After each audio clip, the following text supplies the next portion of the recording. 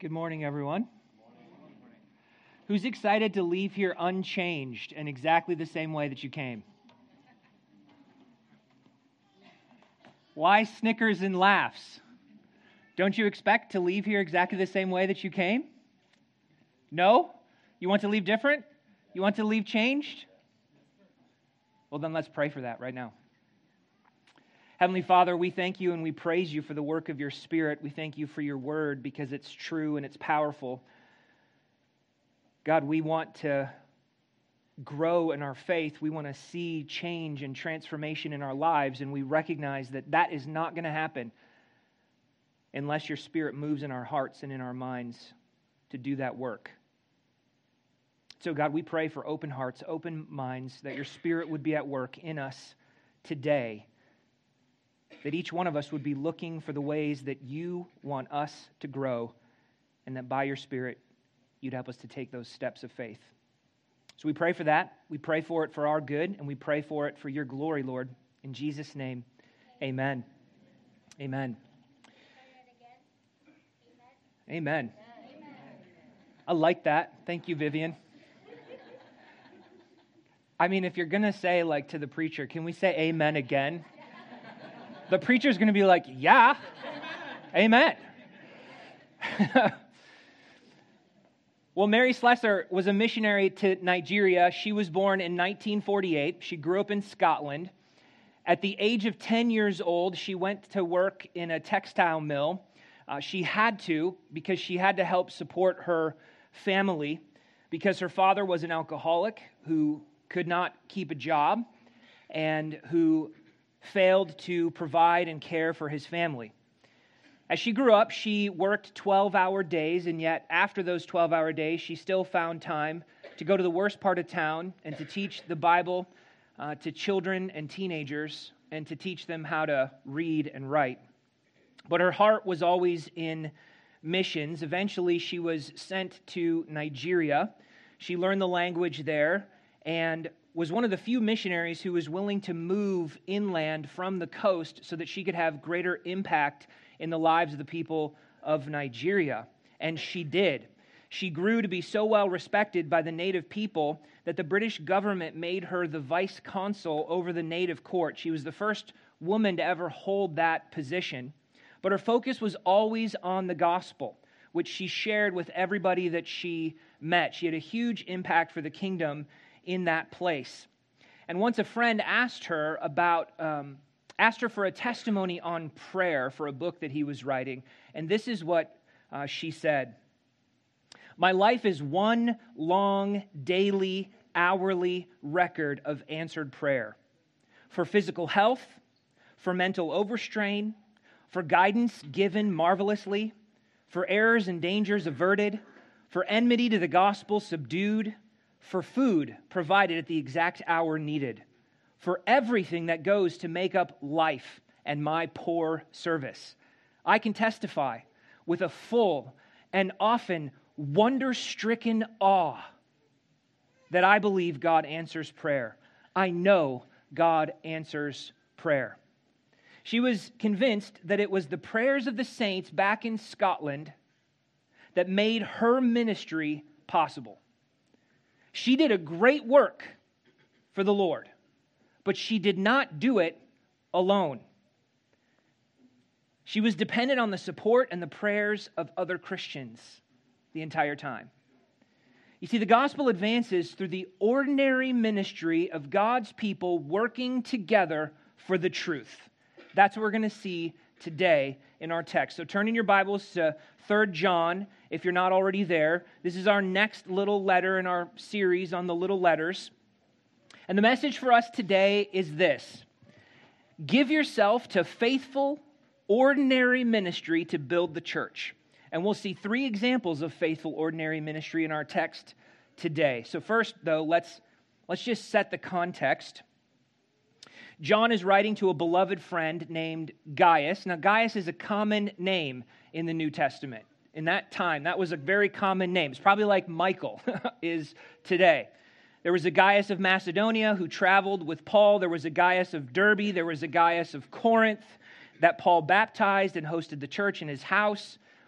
So there's all these Gaiuses, and it's not likely that our Gaius is any of those guys. This is a different one. And all we know about him is what we learn about him in this letter.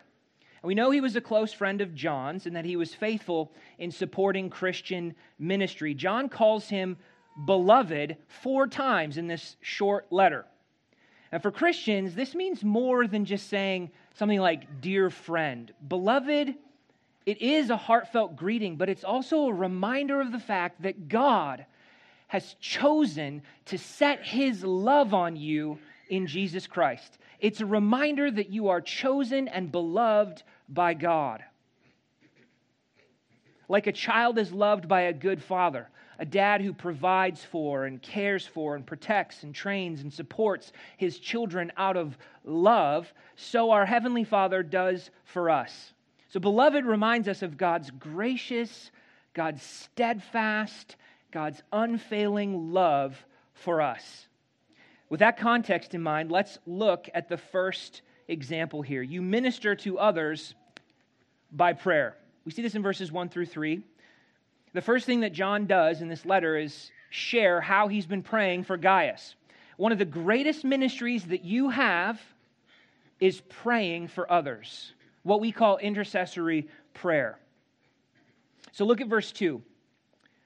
Beloved, I pray that all may go well with you, and that you may be in good health as it goes well with your soul.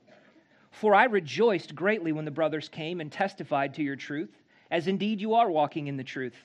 I have no greater joy than to hear that my children are walking in the truth. Again, John uses this word beloved, and we see that prayer is motivated by love. This is a common theme in John's writing. We're seeing it again and again. He's always talking about loving one another. Love moves us to act on behalf of other people, and here we see that love moves us to pray for them. It is a cold heart that fails to pray for other people. What does John pray? He prays for 2 things: that all would go well with him and that he would be in good health. You might think, well, that doesn't sound very spiritual. Though it's a general prayer, it's a good prayer. It's honest and it's simple, as our prayers should be. It's faithful, not fancy. We are not heard for our many words or our high-sounding words. When we don't know exactly what to pray for, it's good to pray, you know what, God, watch over them that everything may go well with them. We leave it to God to meet the person right at the point of their greatest need. And John also prays for his health, both body and soul. But I don't have to tell you to pray for people's health. We do that naturally. We do see a great example of that in our text today. But I think that we overemphasize health and safety in our culture. And so that can be often reflected in our prayers as well. Things are going well for Gaius, verse 2. He's in a good place physically and spiritually. He's walking in the truth. He's faithfully serving. But John doesn't take anything for granted. John doesn't say, well, you know what? Gaius is healthy and he's being faithful, so no need to pray for old Gaius. He's good. No, he's doing well and he still needs prayer. Perhaps maybe more so when he's running well. The fact is that we are in daily, hourly need of God's grace. And we cannot live today on yesterday's grace. We're always dependent on the Lord, and so we always need to seek his help in prayer for ourselves and for others. John says, I pray for you because, I rejoice to hear that you're walking in the truth. In other words, it's my joy to hear that you're living in the faith, so I pray for you. One of the main reasons that we pray for other believers is so that they'll live their faith, so that they'll walk in the truth. We pray that God would provide everything that they need to serve him and follow him faithfully. And when it says they testified to your truth, it's like saying to your faithfulness. Gaius is one of those who is walking in the truth, and that brings him joy. It brings John joy, and that leads him to continue to pray for him, for his brother. But I want you to notice here the link between prayer and teaching. John doesn't just teach Gaius, he prays. And the same is true of Paul. And the same must be true of every single one of us in all of our disciple-making efforts. If you teach, E.M. Bounds said this, No learning can make up for the failure to pray. No earnestness, no diligence, no study, no gifts will supply its lack. That's a lesson for every pastor, parent, and teacher. Many of you homeschool or you send your kids to Christian school because you want them to have a Christian education, a Christian worldview. That's great. That's great. But do not make the mistake of thinking that the lessons are going to work of themselves. It's not the curriculum, but your prayers that are most crucial. Rob shared a week ago on Saturday, we had our summer ministry celebration. We heard from a bunch of people. And Rob shared last week that while he was on his trip with his son, Ray, to the Dominican Republic, that one of the dads on the trip gave his life to Christ, became a Christian. And now Rob has started to meet with him to help him grow in his new faith. But no amount of learning or experience that Rob has is sufficient. None of that can make up for a lack of prayer for this new Christian. Prayer is as essential as gas in a car. Without it, you get nowhere. Prayer is essential as charging your phone. Without it, you have no power. Now, there are a lot of examples of people praying for other people in the Bible, and I want to give just a few examples of those. Moses, Ezra, Nehemiah, Daniel, and others pray for people who are in sin, seeking for God's forgiveness and the people's repentance and faithfulness. Jesus prays for Peter that he would persevere in the faith. Jesus prayed for you for your protection from the evil one, for your sanctification in the truth, for your fullness of joy, for our fellowship with him, for our unity as believers. Paul asked other Christians to pray for him that God would give him boldness and clarity and open up a door to the gospel. Paul prayed for others that God would establish them in the faith and fulfill every resolve for good. He prays that they'd be strengthened with power by the Holy Spirit and grounded in God's love. He prays for endurance and patience and joy. Now, we're just scratching the surface here. I wanted to lay out these examples of how people are praying for each other in the Bible. The point is to let what you pray be shaped by the Scriptures. Not in a wooden way. Not as just some empty recitation of Bible verses, but meaningfully. As you read, I want you to pay attention to the way that people are praying for other people in the Bible. How do they pray? What do they pray? Your prayer life will never grow stale. You will never run out of things to pray if you let your prayers be shaped by the Scriptures. Now, how do we visualize prayer? I think in some ways prayer is like the wind. You can see the effects of the wind, but you can't see the wind itself. So if I blow this, you can see the effects, but you can't actually see the wind. You can see the paper move, but the wind goes unnoticed. Most of our praying is unseen. We pray during our devotions, and we pray throughout the day, but most of that goes unnoticed. Yes, we pray at church, and we pray at meal times, but that should not be the bulk of your praying. Amen, somebody? Where's Vivian? Amen? So we pray, and most of it goes unnoticed. But like the wind, prayer has an impact. Even though we can't see the prayers, we can see the impact of those prayers. But sometimes it takes time. There's a delay. Isabel, will you come up here and help me for a moment, sweetie? So I built this little air cannon. You can build one of these at home yourself. Just get a little cup, cut a hole in the bottom, and put a balloon on the bottom. Okay, so watch Isabel's hair. I'm going to try to shoot you on this side if I can. Don't go anywhere. Did you see it? She certainly felt it. I'm going to see if I can...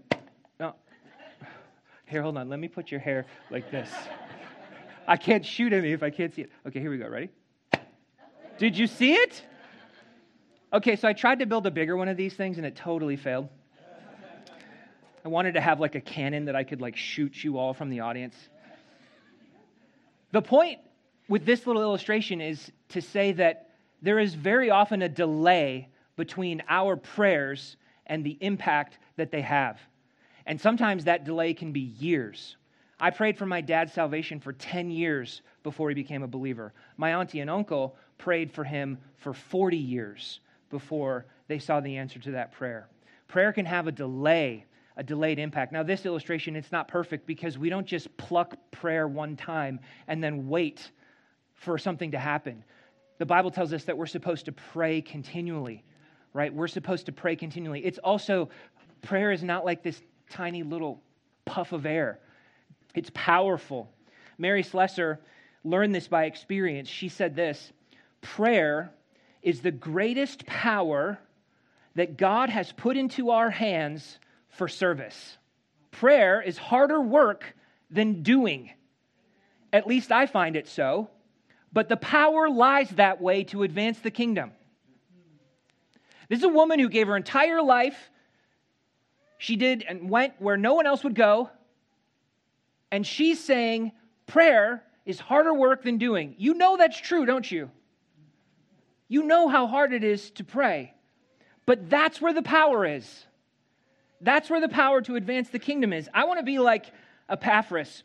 Paul describes him this way. As a servant of Christ Jesus, always struggling on your behalf in his prayers, that you may stand mature and fully assured in all the will of God, Colossians 4:12. This is a guy who toiled and labored in prayer for his fellow Christians, both in his city and in others. Or I want to be like Grandma Yui, who was so faithful in praying for all of us. We all felt her prayers. Let's give ourselves to praying for one another. It would be great to see more people using our prayer email, asking for prayers so that we can be praying for one another. And I'm guilty here. I'll be the first to admit. Also, I think we should make a list of people at GFC so that we can be praying for them and then divide it up through the week so that you make sure to pray for everyone. Pray for pastors, pray for missionaries, pray for church planters, pray for the nation, pray for the church, local and global. Make certain days of the week for certain topics. Pray for missions on Monday. Pray for the nations on Tuesday, and so forth. Why? Because at the end of the day, prayer takes effort. And just like anything else, we need to be intentional about it. So make a list and work through it so that we can cover all these subjects in prayer. Turn your conversation into an opportunity to pray. Conversation with your spouse, your kids, your Christian friends. Get used to and make it a habit of saying, you know what, let's pray about that right now. Let's pray about that. Whatever it is that you're talking about. And then actually pray about it right then and there. You see, prayer is like a marriage or a friendship, a relationship, right? It requires both discipline and spontaneity. I plan times to talk with Sarah. We plan to go for a walk as many evenings as we can, and we just know that's our time to talk. But I also talk to her at other times that it's not planned, and in that way we talk to each other regularly. That's how prayer should be, because we plan to pray at a certain time every day, and because we spontaneously pray throughout our day to the Lord. So we pray for one another. Now listen, this is not the most glamorous ministry,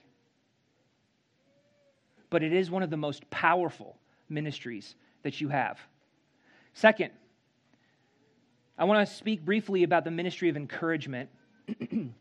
You minister through encouragement. I want you to notice first that John tells Gaius that he's praying for him. He tells him he's praying for him, and that in itself is an encouragement. I shared this a couple weeks ago, but someone shared with me that they were praying for me, and I can tell you that was such an encouragement because it came at just a moment where I needed that prayer. And to know that someone was praying for me was so encouraging. You know, it's okay to tell people you're praying for them. I don't think you're going to lose your reward for that. It's an encouragement to them. And I want you to notice that John also makes it a point to tell Gaius, he's telling Gaius, I rejoiced exceedingly that you're walking in the truth. I've got no greater joy than to hear that my children are walking in the truth. He didn't have to say that to Gaius, but he did. Imagine with me for a minute that a close friend comes up to you and tells you, you know what? I see you living your faith. I see you living your faith, and it gives me such joy. Man, if someone said that to you, wouldn't that encourage you? Wouldn't that make you want to keep going, to press on in faithfulness? Telling Gaius that he rejoiced to hear he's walking in the truth is a great encouragement to keep going. Now, in the second half of this, our text today, and our third point, we're going to see that John commends him. He praises him for his faithful ministry. I just want to point out what John is doing right here in this letter. He's encouraging Gaius. The New Testament tells us 4 times, encourage one another, brothers and sisters in Christ. And Hebrews 3:13 says, encourage one another daily. That's how often we need encouragement. But how often do we fail to call out the good that we see in other people's lives? The times that they do what's right. Now, let's be real. We rarely miss an opportunity to point out people's mistakes. But how often do we fail to encourage others? And when you see a fellow believer walking in the truth, celebrate that. Celebrate the wins, as John does with Gaius. Rejoice in it. Tell them about it. Encourage them. Make it a point to look. Make it a point to look for the good in your spouse, in your siblings, in your children, in your brothers and sisters in Christ. Look for the good, and when you see it, celebrate it. Rejoice. Tell them about it. Encourage each other with it. Big and small, it doesn't matter what it is. And if you hear your son speak an encouraging word to his sister, thank him for it and celebrate it. If you see your daughter helping her mother around the house, celebrate it. Rejoice. Encourage them. We get more of whatever it is that we encourage. So encourage one another and pray for one another. So we've seen John's ministry of prayer and encouragement for Gaius. Now I want to look at Gaius' ministry of hospitality and support. Third, you minister to others by hospitality and support. We see this in verses 5 through 8. Look at verse 5 with me. John says, "Beloved, it's a faithful thing you do in all your efforts for these brothers, strangers as they are, who testified to your love before the church." Again, John is encouraging Gaius. Notice that. But we also learn from Gaius' example of faithfulness in his hospitality and his support. John says, "It's a faithful thing you do in all your efforts for these brothers, strangers as they are. You will do well to send them on their journey in a manner worthy of God, for they've gone out for the sake of the name, accepting nothing from the Gentiles." So John commends Gaius for his faithfulness in all of his efforts for these brothers, that is, in his ministry to them. And we know that these brothers have gone out for the sake of the name, that is the name of Jesus. Now, we don't know if they're missionaries or church planters or itinerant preachers, but whatever it is, Gaius is supporting these traveling gospel ministers. Now, I just need to stop here for a second and say, now, why in the world would anybody leave everything behind and go out for the sake of the name? They would go and do that because it is the greatest thing ever. They would go and take the good news that God sent His Son, Jesus Christ, to pay for our sins, to die on a cross in our place for our sins so that we wouldn't have to, so that we could have forgiveness, so that we could have eternal life, so that we could have peace with God, so that we would live forever in heaven. We call this good news, but I was thinking about it and I was like, this isn't good news. This is the greatest news. It's always been the greatest news. It's still the greatest news. It's worth sacrificing everything for. It's worth going for. That's what they're doing. Man, yeah, it's worth it. It's hard, but it's worth it. So Gaius is now supporting these gospel ministers. He says, and John says, all your efforts. That's really vague. We don't know everything that Gaius did for them. Certainly John knew, Gaius knew.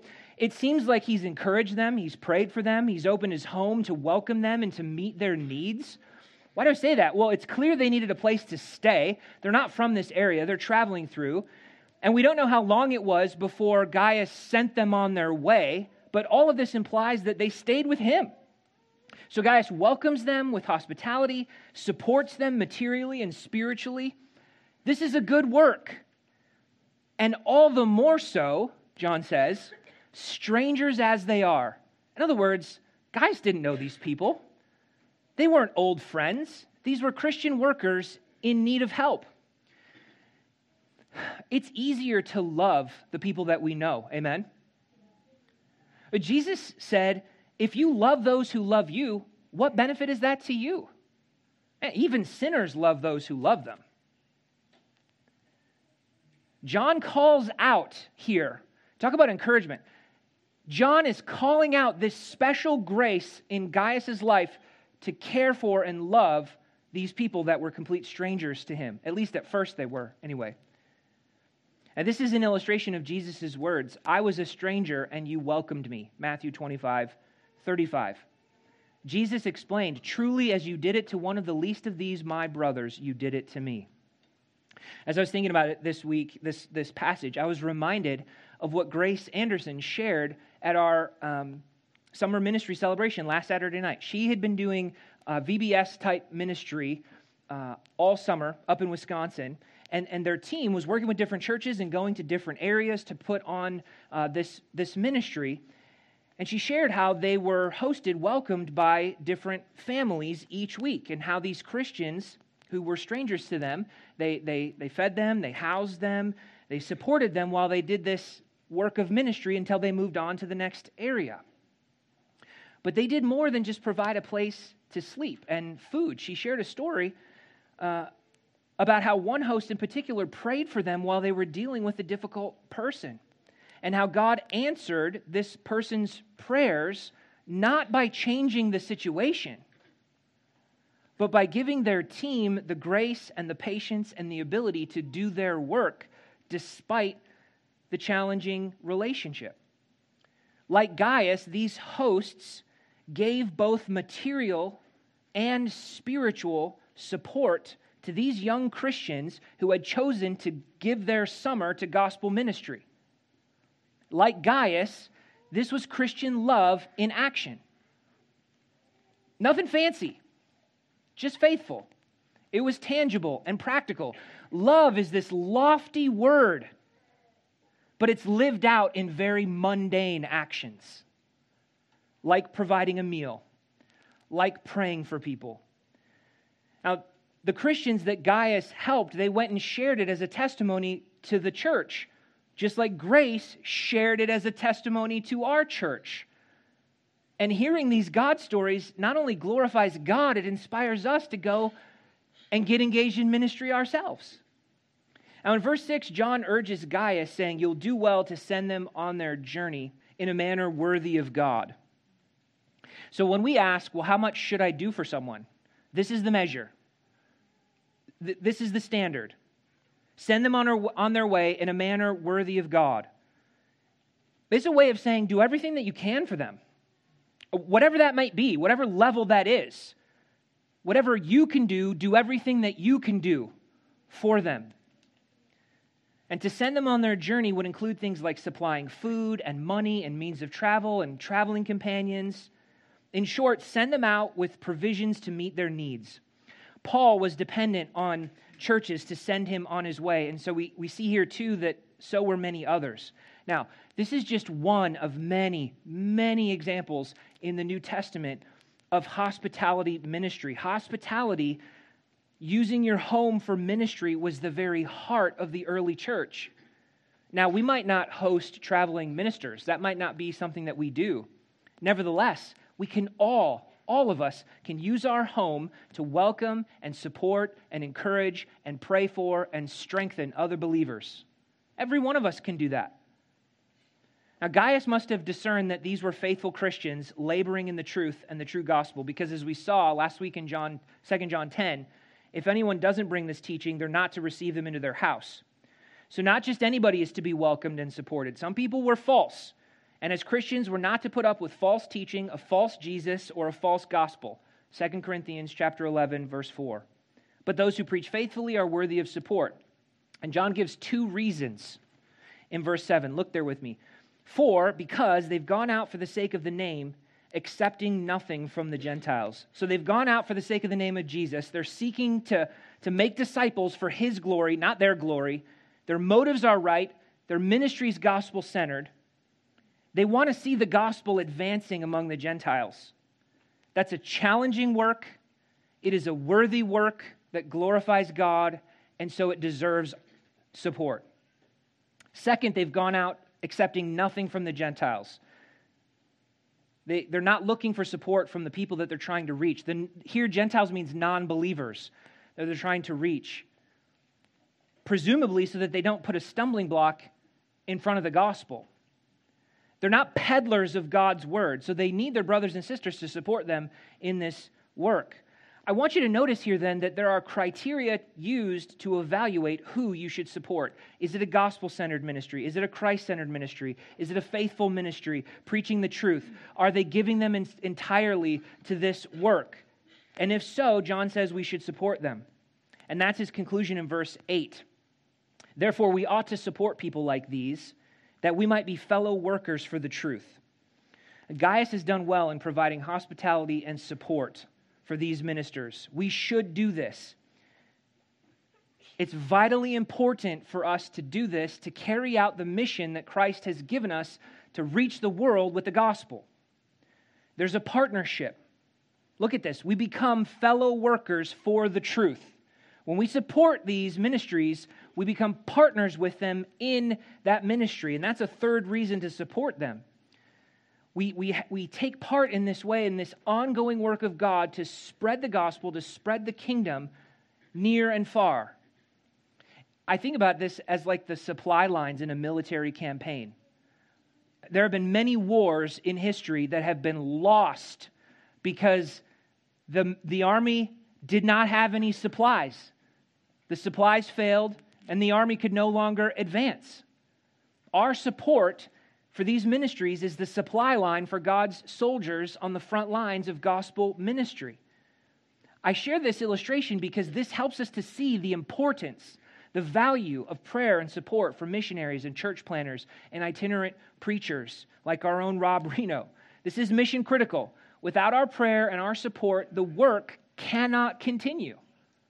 So give as much as you can. Send people in a manner worthy of God. And again, this critical need for support is another reminder to make sure that the ministry is faithful, it's quality, it's Christ-centered, it's biblical. Supporting people like these is encouraging for us who support them because it helps us to have a broad impact, even a global impact. So a week ago Saturday, we heard from all these people. This summer, we had people that went to the Czech Republic, the Dominican Republic, Spain, Poland, all over Wisconsin, locally in the Chicagoland area, as well as a couple of different places in Illinois. And it was just so encouraging to hear all the stories of how God was at work, of God's provision, how He answered prayer, how He was at work through their ministry. I think also of VFM, reaching families with the gospel. Just last night, they had a family worship night to encourage families. And part of the purpose of that ministry, that night, was to connect non-believers with believers so that they get them in the same space so that they could make connections with Christians, see how they worship, see what it's like, see what this Christianity thing is about, so that they could hear the gospel. But more than that, their ministry is focused on helping families to raise up their children in the faith. That's gospel-centered ministry. It's disciple-making ministry. Or we could think about Kuranda, that missions project, these long-term missions projects where they're healing people. It's a hospital, but they're not just there to meet physical needs. They're there to meet spiritual needs. It's a light for the gospel. We can think about Mission Eurasia and all the work that they're doing in Ukraine right now, meeting humanitarian needs. But that's not their ultimate aim. Their ultimate aim is to reach people with the gospel of Jesus Christ. Now, in addition to all of that, we could add to that list all of the other ministries that I know you are all supporting. I know you're supporting a variety of ministries. If we put all these ministries on the list, that list is going to be huge. It's going to be huge. The point is that together, when we work together, supporting, we become partners and we have this broad impact for the gospel. It's encouraging. It's so cool. Of course, the caveat here is that giving generous support to such ministries, that's not a substitute for doing ministry yourself in your local area. It's not a substitute for us, ourselves, engaging in ministry to our family and our friends and our neighbors and our coworkers. We still have to do that work. Amen, somebody. Amen. This isn't like well, I don't share the gospel because I give to this other person who does it. Both and. Amen? Amen? One of the stories that was really encouraging was from Eliana, who was in Spain. She shared this story about this young Christian, or this young girl who became a Christian through the faithful ministry of a Christian neighbor over time, who just built relationship with her, lived her faith in front of her, got to the place where she could share the gospel with her, and this young girl became a Christian. Now, why was that so encouraging? That was so encouraging, at least for me, because I looked at that and I was like, we can all do that. Like, every one of us should be doing that with our own neighbors. Like, right now, here. God put these people in our lives purposely. Like, you live across the street from who you live across because God wanted you to interact with those people. He wants you to build relationship with those people. And God, in His time, will open the door for you to share the gospel. And He'll give you everything you need to do that. But we can do this. We can do this ministry. This is all we're talking about this morning. We're talking about praying for people and encouraging people and opening your home to people and supporting people. It's all very ordinary, yet powerful, because God uses it to advance His kingdom. Don't you want to be a part of God's work? Don't you want to join the ranks of fellow workers? The likes of Priscilla and Aquila and Urbanus and Timothy and Apollos and Titus and Epaphroditus and Clement and Barnabas and Aristarchus and Mark and Justus and Epaphras and Luke and the church in Corinth and the church in Philippi and so many others who remained unnamed in the New Testament. You see, we forget that Paul was not alone. We focus on all that Paul did to advance the gospel, but he had so many fellow workers who supported him and prayed for him and ministered side by side with him that whole time. We read biographies like that of Mary Slessor, but she herself said that her work was only possible because of the support of the Scottish Christians, especially their prayers. This is not a fancy sermon by any stretch of the imagination. There is nothing extraordinary about the things that our text is teaching us to do.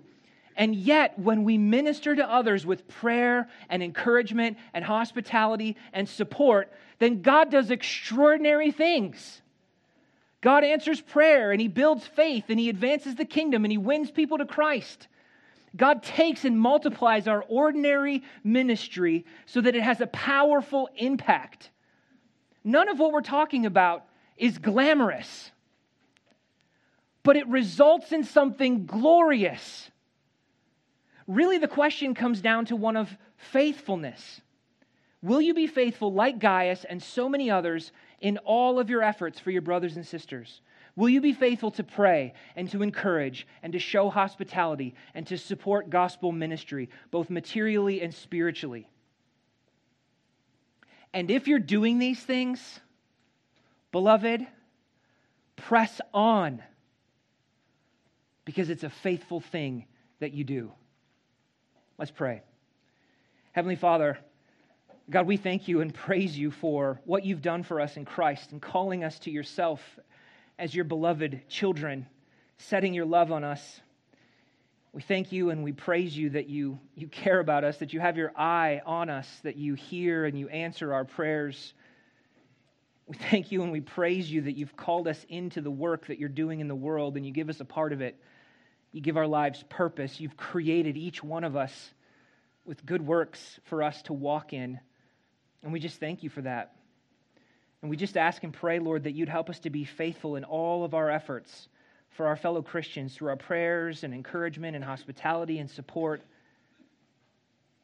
It's awesome, and we thank you that we get to be fellow workers for the truth. Jesus, we pray that your kingdom would grow and that your church would be built up. We want to see that. We want to be a part of that, all for the sake of your name, all for your glory. So we ask for that. We pray that in Jesus' name. And all God's people said, amen.